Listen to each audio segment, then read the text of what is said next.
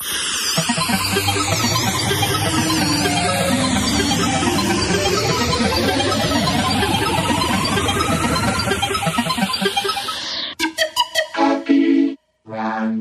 welcome to the Happy Rant podcast. I am Ted Cluck, joined as always in studio by Barnabas Piper and Ronald J. Martin. And boys, we are rapidly approaching Live in Louisville 2, Together for the Rant. And I got an exciting piece of news today, boys. My publisher, my latest publisher, Harvest House, is going to get involved. They are going to be in the room that night with a case of my new graphic novel for like young readers. It's called Flex, The Extraordinary Life of a Mediocre Jock. And we'll have a couple of those to give away. We'll have a case full of those to sell. And Pipe, we're going to have a case full of Nerf footballs, are we not? We are. We confirmed this. We had a group of listeners who pooled their resources to sponsor that, so they will get shout-outs by name, at least if they want it, at the live event. But yes, we will have mini Nerf footballs branded Happy Rant ready to throw into and at the crowd.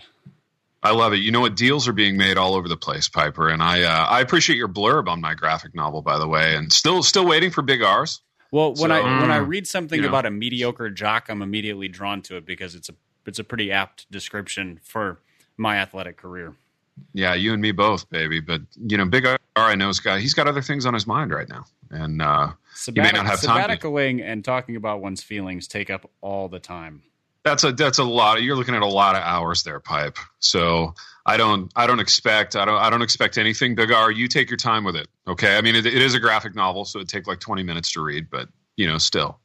Thanks, baby. I want you to take all the time you need. And, boys, I want to talk about Lagares Roasters coffee. Obviously, people know where to go to get that. But, Pipe, we have a Patreon page, and we have room left for just a couple more patrons. Is that correct? We always have room for more patrons. We're actually about halfway to the financial goal we set.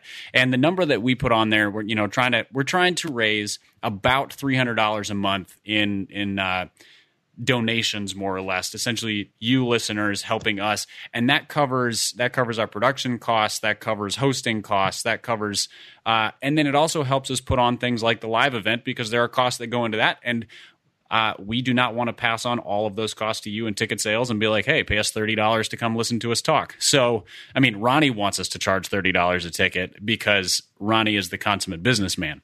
I, however, am not a consummate businessman. I'm a guilt-laden evangelical who thinks money is the devil. So, which also means I'm perfectly comfortable asking other people to give it to me, though. So that's what this is. Yeah, there's an odd kind of contradiction there. I think we're worth it. Pipe. How about I can just say it like that? I mean, and the thing is, you're probably right, and I'm probably right in some ways, and this is all a conundrum. But the short version of all of this is, if you go to happyrantpodcast.com, you can see a link to support us on Patreon. You can go for as little as $1 a month, and we've had some people do that, all the way up to, I mean, you could pay for the rest of it if you were so generous.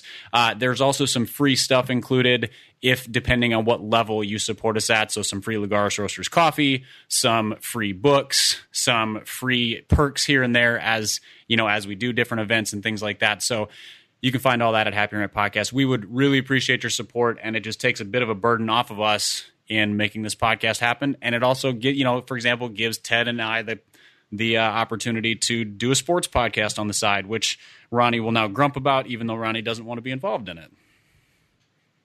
No, I'm good with it, baby. I'm good. Why do you say that? I'm totally good. Do your sports thing. Great. We will. Good. We will do our sports thing. Good. I mean, I'll come up with a little side gig, right? I mean, maybe I can come up with a side gig. I see. Maybe I can come up with some like sporty thing. Do you want I don't know. Do you want listener suggestions on what Ronnie's side gig should be? I mean, obviously the answer to that would be absolutely not. I think that would be fantastic. I think we might need some listener suggestions on what Ronnie's side gig should be. I feel like I already know what I want to talk about, and I'm not really concerned with what other people think that they want me to talk about. So I see a competing sports podcast with Trogs in the future. Hosted by the Rant. I mean, that sounds really compelling, Big T. I mean, the business is getting really convoluted right now. Oh my gosh, yeah, I know. This is off the air dealing we need to be doing. Much like my feelings. And Pipe, you mentioned talking about feelings earlier, and I dare say there are few things that white affluent evangelicals love as much as the Enneagram. The Enneagram is right up there with like disc golf, Settlers of Catan, and like gluten intolerance for white people. And recently, Justin Timberlake. And Justin Timberlake. That's right.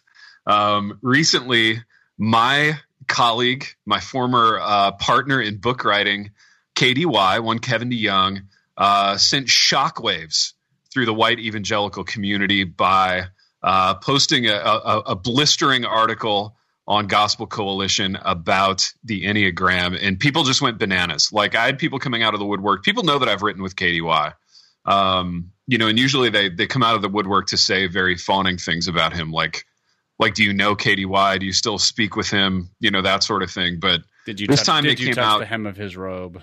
Yeah. Have you touched the hem of his robe? Exactly. But now they came out to let me know how disappointed they were in KDY. You guys read this piece. Big R, you are an advocate. You're a passionate supporter of the Enneagram. I want you to walk us through, in light of your Enneagram profile, walk us through like how specifically this piece wounded you in light of like what number you are on the Enneagram. Okay? Baby, that's really making a strong case for my love of all things Enneagram. I mean, so I'm with a network. I'm with Sojourn Network, and they are literally like batty, like over the Enneagram. Like the Enneagram is just like 1.6 centimeters below like God's word as being like divine and should be always trusted and listened to, authoritative. Yeah. So I mean, I don't know that I'm quite there, but Was KDY's article essentially just like an 8,000 word subtweet of Sojourn? I think, I mean, I think KDY's article was just that, like anytime something kind of verges into the philosophical or the psychological, there are certain people in our tribe that can tend to, I think, lean into a little bit of their John MacArthur-ness and just want to completely take it as a tool and just kind of throw it out the window and say it's of no good use to anybody. And because I think some people take it way too far. And I think he was kind of pushing against – he probably has only heard the extreme end of people that say, hey, we need to look into we need to look into the crystal ball of the Enneagram before we do anything else. Before we consult God, we should probably look at the Enneagram first. He's probably critical of like that kind of movement with it. And so, of course, like all the Enneagram dudes that I know just immediately, first they had to qualify themselves for 20 minutes saying I love KDY, I love everything he's written, I love him, he'd be my best friend if I knew him. And but man, what you said here about the Ennie is totally off base, KDY. And so it was some good entertainment, right? It was, and that's the point, right? I mean, Gospel Coalition, as we've talked about ad nauseum, like they are definitely in the like theological conversation business, but occasionally they veer into the like clickbait business. There was another instance of this a couple of weeks ago, which I'd like to get into today on the show if we have time.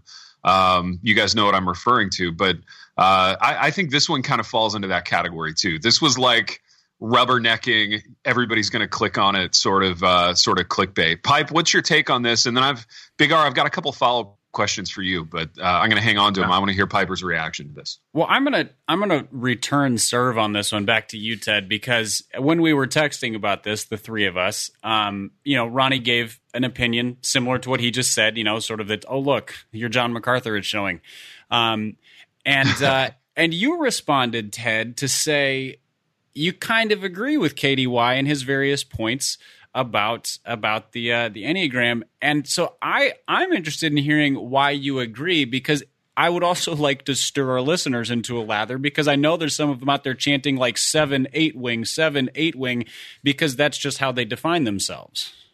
Yeah. You know what? I agree. I agree. I think in spirit with what KDY wrote. I wasn't, I'll admit I didn't get through all the words. So there were a lot of words. Yeah, there were a lot of words, and I got the gist of the words. However, I think KDY kind of managed to miss for me, the biggest critique of the Enneagram is that it takes a people group that's probably teetering right on the edge of ragingly narcissistic anyway, and just gives them like kind of full license to do more raging narcissism and self-examination all the live long more narsing. Day. And more narsing, and you can couch the narsing in spirituality, right? So it's the best thing. You can think about yourself endlessly and call it like being a good Christian and everyone wins. So, look, I'm not like hard body karate against the Enneagram. I've taken it. I think it was insightful. I thought it was interesting. I read the little thing about myself and, I put it you somewhere. got shivers all over because it's amazing when you read something about yourself and it's accurate. You're like, oh, wow, look at that. Yeah. Oh yeah. No, seriously. It was really insightful and it was accurate. And, I put it somewhere between like, reading the placemat at a Chinese restaurant about your whatever. And, Myers-Briggs, I like Myers-Briggs too, but, I don't know. Look, to me, it's a tool. It can be an exercise in narcissism for a lot of people, but, I mainly wanted to take KDY's side, just to see like if I could stir the pot a little bit on here, but see if you could do it. Yeah. I agree. I actually agree with both of you guys on this in different points respectively. I agree with Ronnie that it came across very much as do most of these sort of, hey, here's a caution about a cultural trend. Yeah, it does come across as very fundy. It's just sort of like it's predictable. You could probably I probably could have outlined the points for him before he wrote it. In fact, I had those thoughts when I familiarized myself with the Enneagram, read a couple books, and took one or two of the evaluations. Also found it helpful. But to your point, Ted, I do think that it is fuel for the narcissistic fire. But so is everything. I mean, like we as people have managed to take like the gospel and turn it to our ends. Like, we've created a brand around it. Yeah, you're right. We make money off of it. We've created a brand around it. There's prosperity gospel, which is false gospel, sure. But like, we take everything good and turn it into how can I earn and benefit and feel better from this? So the difficulty in that is that it's hard to read that article and go, oh, well, what is good about it? Like, there's no balance there. It's just sort of like the seesaw just keeps going, where one side is like it's terrible and the other side is like it's my life, and there's no balance in it. So, Pipe, I think KDY's biggest issue with the Ennie is not so much with the Ennie, but with this book that he kind of took to the woodshed on the article. And I think the guy who wrote the book tends to lean left and tends to lean toward kind of touchy-feely emergent village circa 2004 type stuff anyway. And I don't know, maybe KDY was more responding to that than the Ennie itself. I mean, has KDY ever been known to have an issue with 2004 emergent village stuff? Like, is that a thing? Dude, I didn't know it was a thing anymore, because I thought that in 2006 or 2007, KDY and I like killed that whole thing. So I don't know. But Ted, I think you're right, though. I think that, it's funny. I was talking to Big M, and she said, she goes, I really think that KDY is just tweaked by the book more than he's tweaked by the concept of Enneagram in general. Yeah, and again, the book, you have to read the book in light of who's writing it and the people they're quoting. I mean, you have to take some of that with a grain, right? But it felt to me like he was pushing hard against the book. Yeah, no, I totally agree with that. And Big R, so you mentioned your network is all in on the Ennie, and you mentioned that there were, quote, Enneagram guys. Like, can you, and I know you can't make fun of people in your network, so what I would like you to do is just very dispassionately describe these guys and then let Pipe and I make fun of them. Yeah, I think I can make fun of them. I mean, I mean, would we be who we are if I can't make fun of my own guys? No, that's right. Amen, baby. Amen. Yeah. So what do these guys look like? And what does the Enneagram discussion look like in these meetings? I want you to put us in that room for a minute. Well, this is what happens, right? So you're in one of these meetings and you're talking, and somebody starts getting there's a particular kind of passion that comes out of all of us for certain types of things, right? Like when we're talking about anything, some of us become like more animated in this direction or that direction. And then what it kind of becomes, which is really interesting to me, man, is it becomes almost like a disarming tool. So when somebody starts going off on something that really probably due to who they are in the Enneagram is important to them and they become passionate about it, what somebody can do in the discussion, if they're uncomfortable with that, is they can turn around and go, hey, by the way, before you continue, what are you on the Enneagram? Yeah. And then it almost like completely disarms the whole discussion. And then it basically it basically, in a sense, it gave license to the guy asking the question to say, hey, you're only thinking that, you're only saying that because that's where you're at on the Enneagram. So I just want the whole table to know that, so that we know that, like, you're showing a level of imbalance here that I'm not really that cool with. Yes, right? yes. And so that's kind of how it fleshes out, while everybody else just manically sips their coffees, kind of waiting for the awkwardness to sort of dissipate in the room. But so it's like so any can be used as a weapon, right? To say like, I need to know who you are, or to know what kind of validity I want to give, what kind of crazy stuff you're saying right now. Absolutely, because when you can reduce a person to like a set of numbers, it becomes much easier to eviscerate that person. Absolutely. Yeah. So it's like, well, of course, Ronnie, you're like, I had this guy, we were on a Skype call, and I had this guy kind of go like, Ronnie, hold on, man. Cause I was leading this discussion on a particular point. And he goes, Ronnie, I don't know where you're at. I mean, I guess this is something that really is hard for you. This is something that really, like, I mean, I don't know where you're at on the Enneagram. He said something like that. And I was like, oh, there it is. Like you're there, just, here we go. Yep. We're so opposite on the Enne that you don't even want to play ball with any of my thoughts right now. That's how it felt. Wow. Baby, this is fascinating. Yeah, that's very insightful. Yeah, it's basically like weaponized pettiness, in the sense of like, I don't want to deal in the complexity of solving conflict with you, so I'm just going to be like, oh, you're a 5, I don't want to deal with you. Oh, you're a 4, you cry about everything. Oh, you're a 1, that means you're just a pain because you're a perfectionist. Like, whatever it is, and those are it. The thing that I don't understand is, why do people want to reduce, like, all of these things, so whether it's StrengthsFinder or Myers-Briggs or Enneagram, or, pick your favorite evaluation, when you reduce somebody to those labels, they completely don't serve a purpose. When you recognize that those are like applicable in contexts, then they're very beneficial, but nobody wants to deal with them in any sort of a semi-complex way. And what's so funny about that, boys? I mean, listen, think about it. Like in the old days, it would be like, oh, well, dude, you just, like, you're an Arminian, or like you're dispensational, or they would go like theological with it to sort of write off your position. And now it's much easier to say, hey, we're all somewhere on this Enneagram scale. So now we can just use that. We don't have to go into theology with this. We can just go into personality and temperament. It's like a grading scale we can all agree on. Absolutely. Yeah, you're right. It's crazy. Except for KDY. He doesn't agree.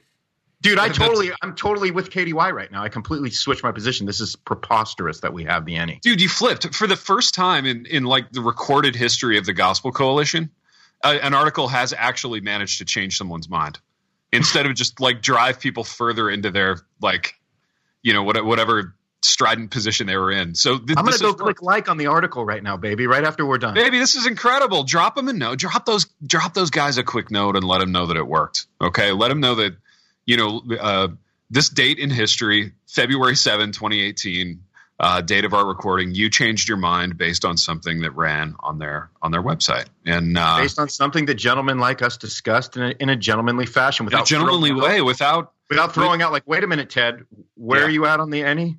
That's funny. I took the Enne a while ago, and again, I found it very insightful and interesting, but I can't for the life of me remember which one of those things I am. So I couldn't even say. I could make some up, but I it wouldn't be right. Let's talk about it next time. We'll all come to the table with our Ennies, and we'll talk about it, and we'll talk about how we feel about it, and how we're not going to listen to each other or really take each other's opinions seriously because of it.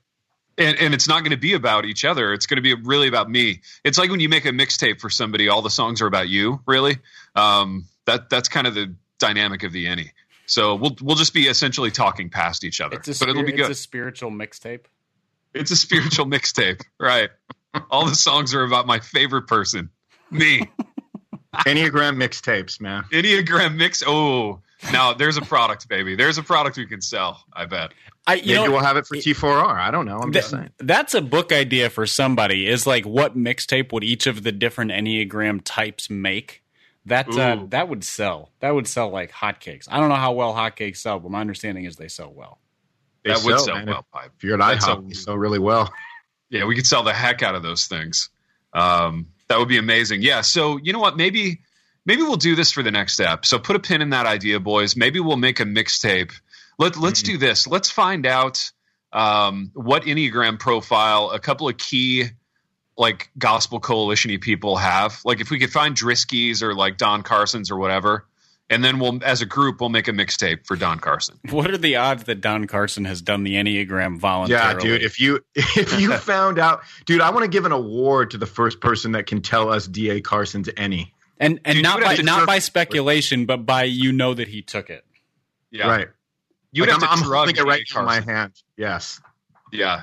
Dak would not sit happily for the Ennie. I can tell you that right now. I tried to engage him one time in a discussion on his feelings, and it went nowhere. So that's dangerous ground, people. Boys, speaking of feelings, this is a fascinating one, Pipe, and this is why it's fun to interact with the fans once in a while on Twitter. So we had a listener send in a story of a woman who brought a man to her women's Bible study and called it a date.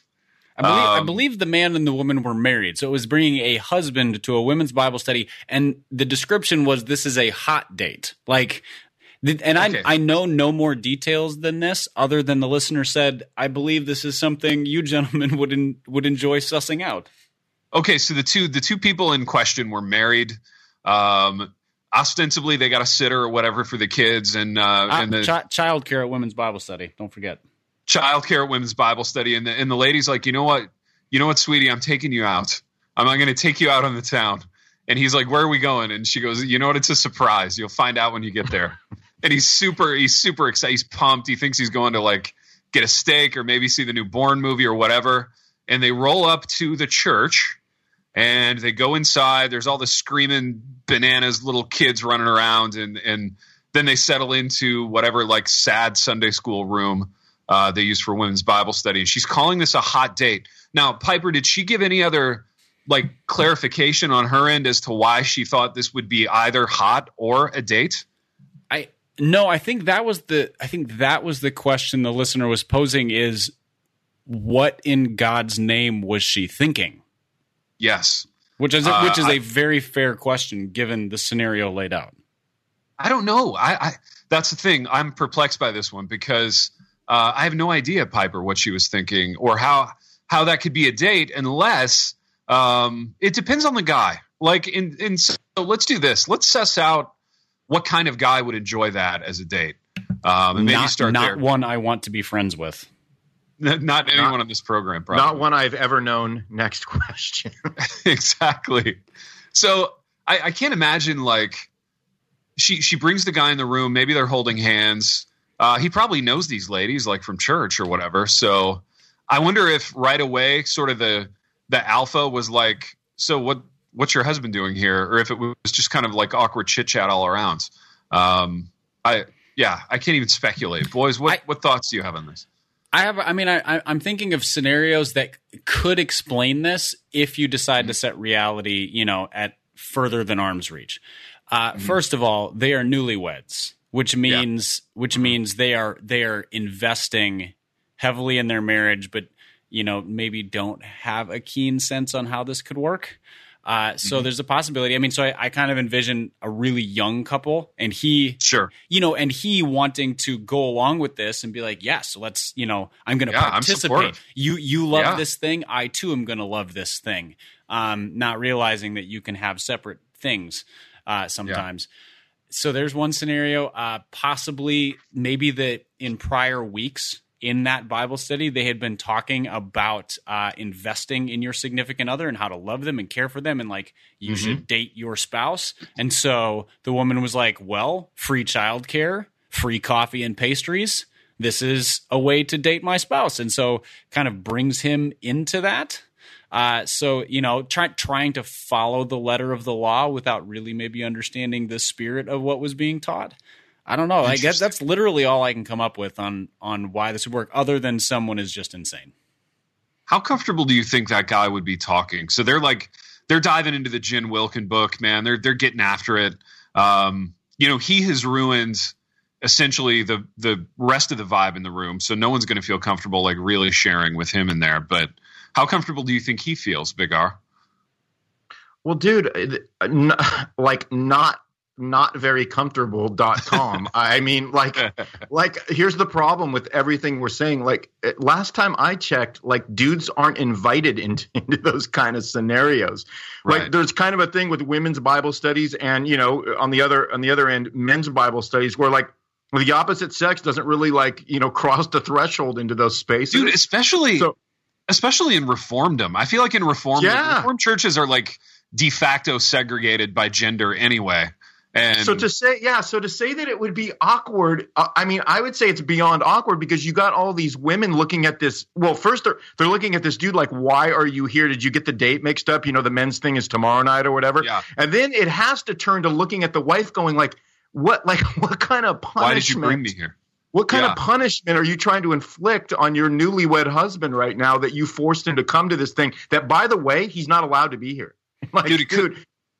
Like he should be escorted out right now. Like we're going to go call like the senior pastor's wife right now and have her escort him out.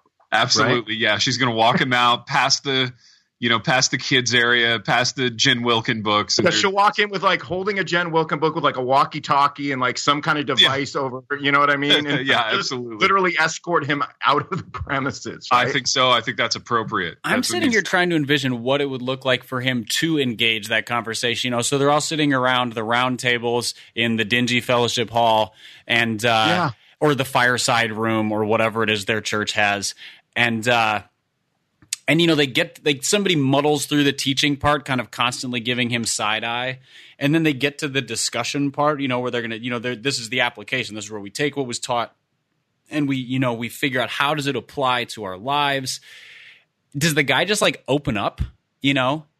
Does he take if he's crazy? Does he take men's Bible study into women's Bible study? So the first words out of his mouth are like, "Guys, I really struggled with porn this week," because that's every men's Bible study ever. And then I feel like that scenario is one that, I mean, I would love to be a fly on a wall for that. That sounds entertaining. That's when it gets interesting. That's what I was going to say, because what's going to happen is you're going to get some of the younger wives in there saying, "Hey, I thought I got to leave the mansplaining at home tonight," right? So you get some dude that wants to start like talking about his feelings. Well, actually, right? Exactly. I mean, can you imagine just the mood around the room? I think it would be priceless. Yeah, it really depends what kind of church this is as to how the guy will roll. Because if it's a hardcore Reformed church, it's de facto segregated by gender. But also, if it's a hardcore Reformed church, like if there's a man in the room, like everybody automatically defers to the man. So even if he could end up running the thing, even if he's a complete and utter moron, he still gets deferred. Okay, like what do you think would happen if it was a women's Bible study led by Rachel the Held Evans? I was just going to say that if it was like a liberal what church, happened when the man walked into something like that? What kind of treatment would he receive? Even though, let's just assume he's like trying to please his wife. He could get some. You know what? We don't see gender, so we're happy to have you. I hope you feel comfortable. It's not an issue for me that you're here. So some of that kind of language. Pipe, what do you think? I'm going to talk for about 20 minutes about how it's not an issue for me. Exactly. I mean, if the leaders wanted to subversively get him to leave, they would just go around and tell all the women to begin talking about all matters of female hygiene and feminine issues, and that guy would bolt so fast. He'd be like, "You know what, honey? I'm not feeling so great. I'm going to go wait in the car and listen to sports talk radio or whatever, because I can't hang with this." So if they were smart leaders, or if Rachel the Held Evans was in charge, my guess is that she'd be like, "All right, this week we're studying, I don't know, something about women's hygiene that makes every man uncomfortable." He'd be like, "We're studying women's periods," and all of a sudden the guy's just gone. Like he's gone so fast. He's like, "I'm going to go volunteer in the kids ministry. I'm going to go change some diapers because I can't take this anymore." Can you imagine the awkward conversation that the leader would have to have with the wife afterwards, saying, this is really meant for just for women, and we're going to have to ask you to not. Can you imagine how awkward? Could you not do that anymore? Oh, so bad. Oh, that would be amazing. That's amazing. I'd love to ask the listener for more clarity. So if she could write back and just give us a few more details on how that went. I would be fascinated just as a student of humankind, Pipe. And as such, on that level, we just had a Super Bowl, boys. It was a great game. New England narrowly lost to the Philadelphia Eagles, and more than a game though, the Super Bowl is a cultural event. We won't focus on the sports, not on this program. Boys, I had a party, so I wasn't able to be as like dialed into the commercials and stuff as I usually am. But I saw a couple that I was intrigued by, and I want to get your take on these. First of all, Big R, I know you're a Stranger Things guy, as am I.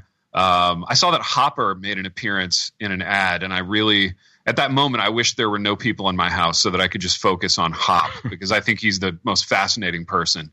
And I would watch a show about him just like doing police paperwork if they offered that. But what was the Hopper commercial, and how good was it? Yeah, the Hop was doing, I think he was doing all the Tide commercials. Okay. And so Tide did this kooky thing where they mimicked all of these old school other Super Bowl or just regular commercials that we've seen in the past. And then Hop would sort of, kind of come into it because you're thinking it's one thing. And then Hop would sort of pop into the screen making an appearance, and he would turn it into like a Tide commercial. That's crazy, man. Yeah, so that's really kind of what he did throughout the night. Yeah, so Tide just wanted to own the Super Bowl, right? They just want us to buy detergent. They just want us to know how we're watching. They just wanted teens to eat some Tide Pods. Absolutely, yeah, That's absolutely. crazy. So yeah, it was entertaining. It was good. I mean, of course, I know people probably don't think I watched the Super Bowl, to which I say, you know what? I mean, I got to eat. The guy got to eat here, so I find a house where they're showing the game, where there's lots of delicious food, and I actually watched the entire game this time, Big T. I think you'd be proud of me for baby. that. I'm very proud. The entire game. I've Maybe never. that reminds me. The Ringer just did like a 8,000 word tribute to Any Given Sunday. I got to send you this article, so don't let me forget. Absolutely. But baby, what were your impressions? Not to turn this into Happy Rant Sports, but did you have any impressions, or did you come away with any like noteworthy moments about the game itself, like the actual football action? Yeah, I actually I dug it, man. Okay. So what'd you dig about it, man? Lay that on me. Well, I'll tell you what I dig about it, man. I like underdogs. So going into it, I know Philly was an underdog, and I loved when I learned the story of the quarterback for Philly. What was his name? Nick Foles. Nick Foles. I loved how this guy was essentially like me. Like he was just some slob that they had to pull up because the real guy got hurt. And he literally delivered the goods, but he did it against all the odds. And I'm telling you, see, I'm more into the backstory. The backstory of the players is what gets me interested in the actual game more than watching these dudes in tights run around playing with balls, right? So that's kind of the thing for me. So knowing that was his story, it made the game like super compelling to me. And I love that he defeated like the dude married to the supermodel worth hundreds of millions of dollars. I love that. Fascinating, baby. So you got swept up in this whole Nick Foles narrative. This is really interesting to me. I didn't think stuff like that worked on you, but I'm glad to hear that it does. Well, that makes sense. I love the guy. That makes sense because that nobody cares about. I love it, man. I love it. That makes sense because that sounds like the plot of a sports movie, like the backup quarterback coming in against the historically good team and sort of the evil genius coach and the pretty boy opponent quarterback with the supermodel significant other. Like that is the plot of a sports movie. And, Nick Foles he's that guy. So I can see why Ronnie fell in love with that storyline. Fascinating. It was great. I thought it was epic. How did you consume the Super Bowl? Like what kind of a context were you in? I was at a friend's house with it was three or four different families there, which means that it was regular interruptions by like barrages of children charging through and asking for brownies and queso and whatever else. So I missed a good chunk of the commercials as well. I did manage to watch the majority of the game because I had to pick and choose. And I was like, well, if I'm going to pick, I'm going to try to watch the football part. And I watched the halftime show. I was thoroughly entertained. I really expected to be bored out of my mind because the Patriots are, they're there every year, it feels like. And I don't like the Eagles because they beat the Vikings. So, but it ended up being a pretty awesome football game. Yeah, it really was. Pipe, any impressions from you on the halftime show? White people love Justin Timberlake. And it felt, first of all, I think people who have really strong opinions about halftime shows should probably go see a doctor about that, because it's a halftime show. Right. But it was pretty boring.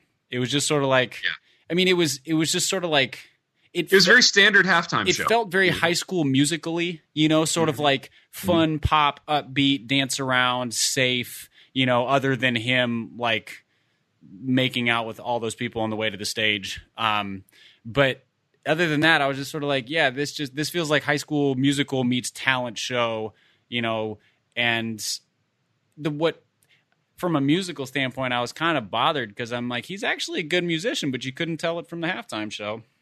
Right. Big R, I have a philosophical question for you, and then we're going to have to wrap the program. But given this discussion of halftime shows, and I don't know how much you ever dreamed of Joy E playing a halftime show at the Super Bowl. I don't know if that ever like drifted through your transom as a dream. I dreamed about it for you. I'm not going to lie. Yeah, I never dreamt about it. That was too far. It's too far reaching, but I appreciate you dreaming about it. That helps me right now, just knowing you dreamt about it. No, I mean, you're a realist. You're a businessman. So my question for you is this. I have played or coached on kind of every low level of football there is, right? I've seen the dark underbelly of the sport in various low levels. What's the highest level of football, college or professional, that you could see Joy E playing the halftime show for? Oh man, that's rough, dude. Are we talking like a low tier, like, late December college bowl game? Are we talking? I think that's generous. Okay. Are we talking arena football? So we're talking indoors. I see Joy E as kind of more of an indoorsman's band. So yeah, for sure. Maybe we're talking arena ball, man. Yeah, I think we would have been lucky to get an arena gig. Right. Okay. And it would have been like an arena gig, because we were on tour with the band that actually got the arena gig, and we were just happened to be opening for them. And part of the package was you have to let this band open for us before like we do the main thing. Okay. Interesting. Yeah. Pipe, what do you think about this? What the highest level of halftime show for Joy E?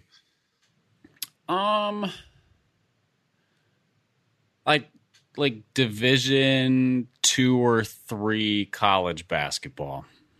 Oh, interesting. Yeah, I didn't consider basketball, but that actually makes a lot more sense. I know we were talking about football, but like football has a halftime culture. Yes. Whereas basketball has halftime like opportunities. I agree, so like, Pipe. and at the lower levels, like half the time nothing happens during halftime, and so it's like kids out there shooting on the court or whatever. But sometimes they're like, "Hey, there's a band on campus at the school, or a local band, or a beatboxer or whatever."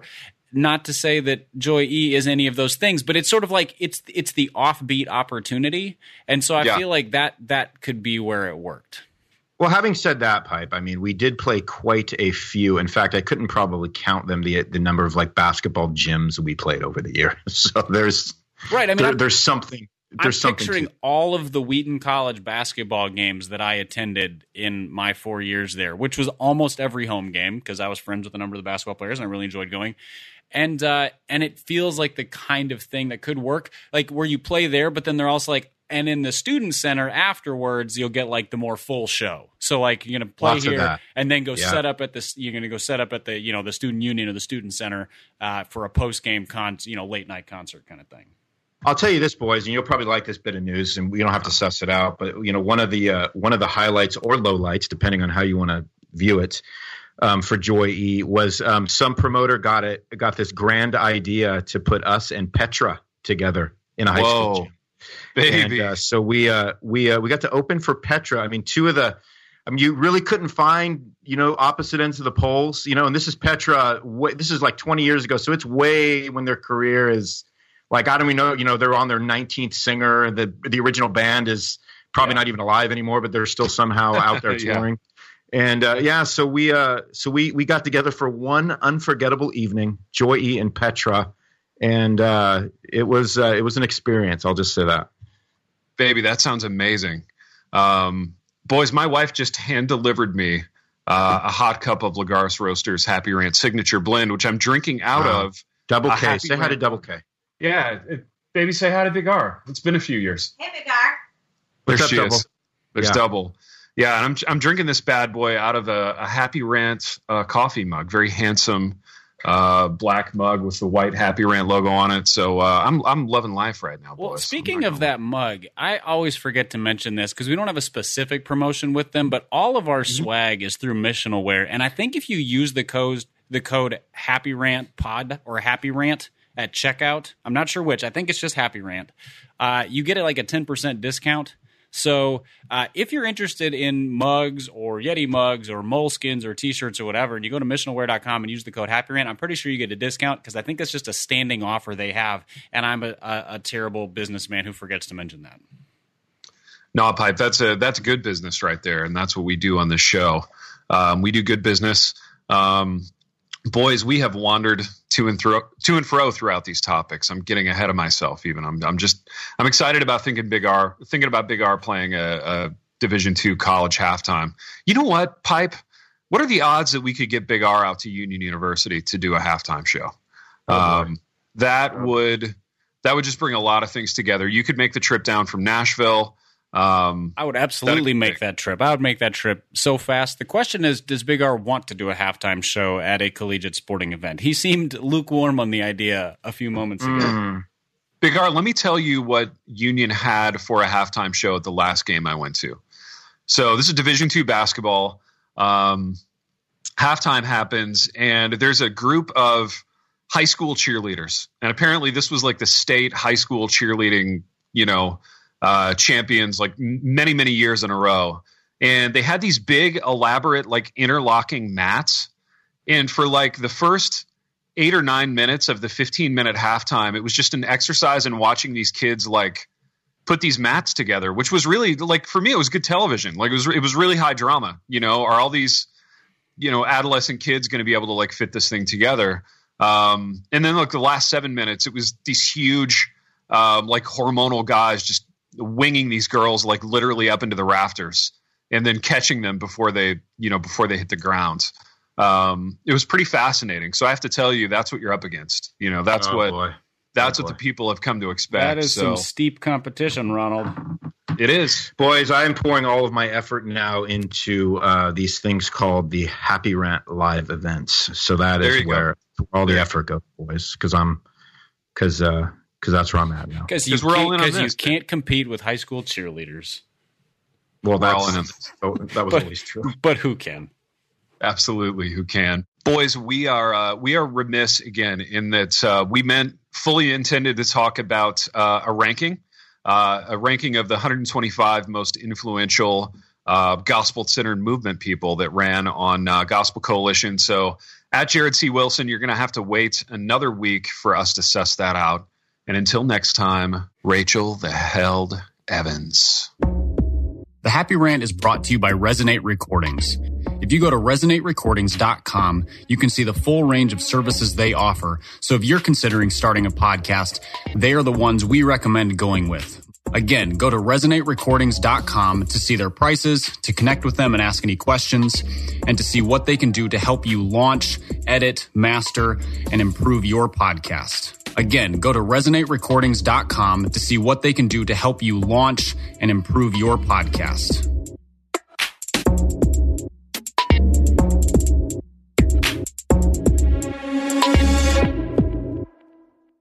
Have you ever felt conflict between your faith and feelings?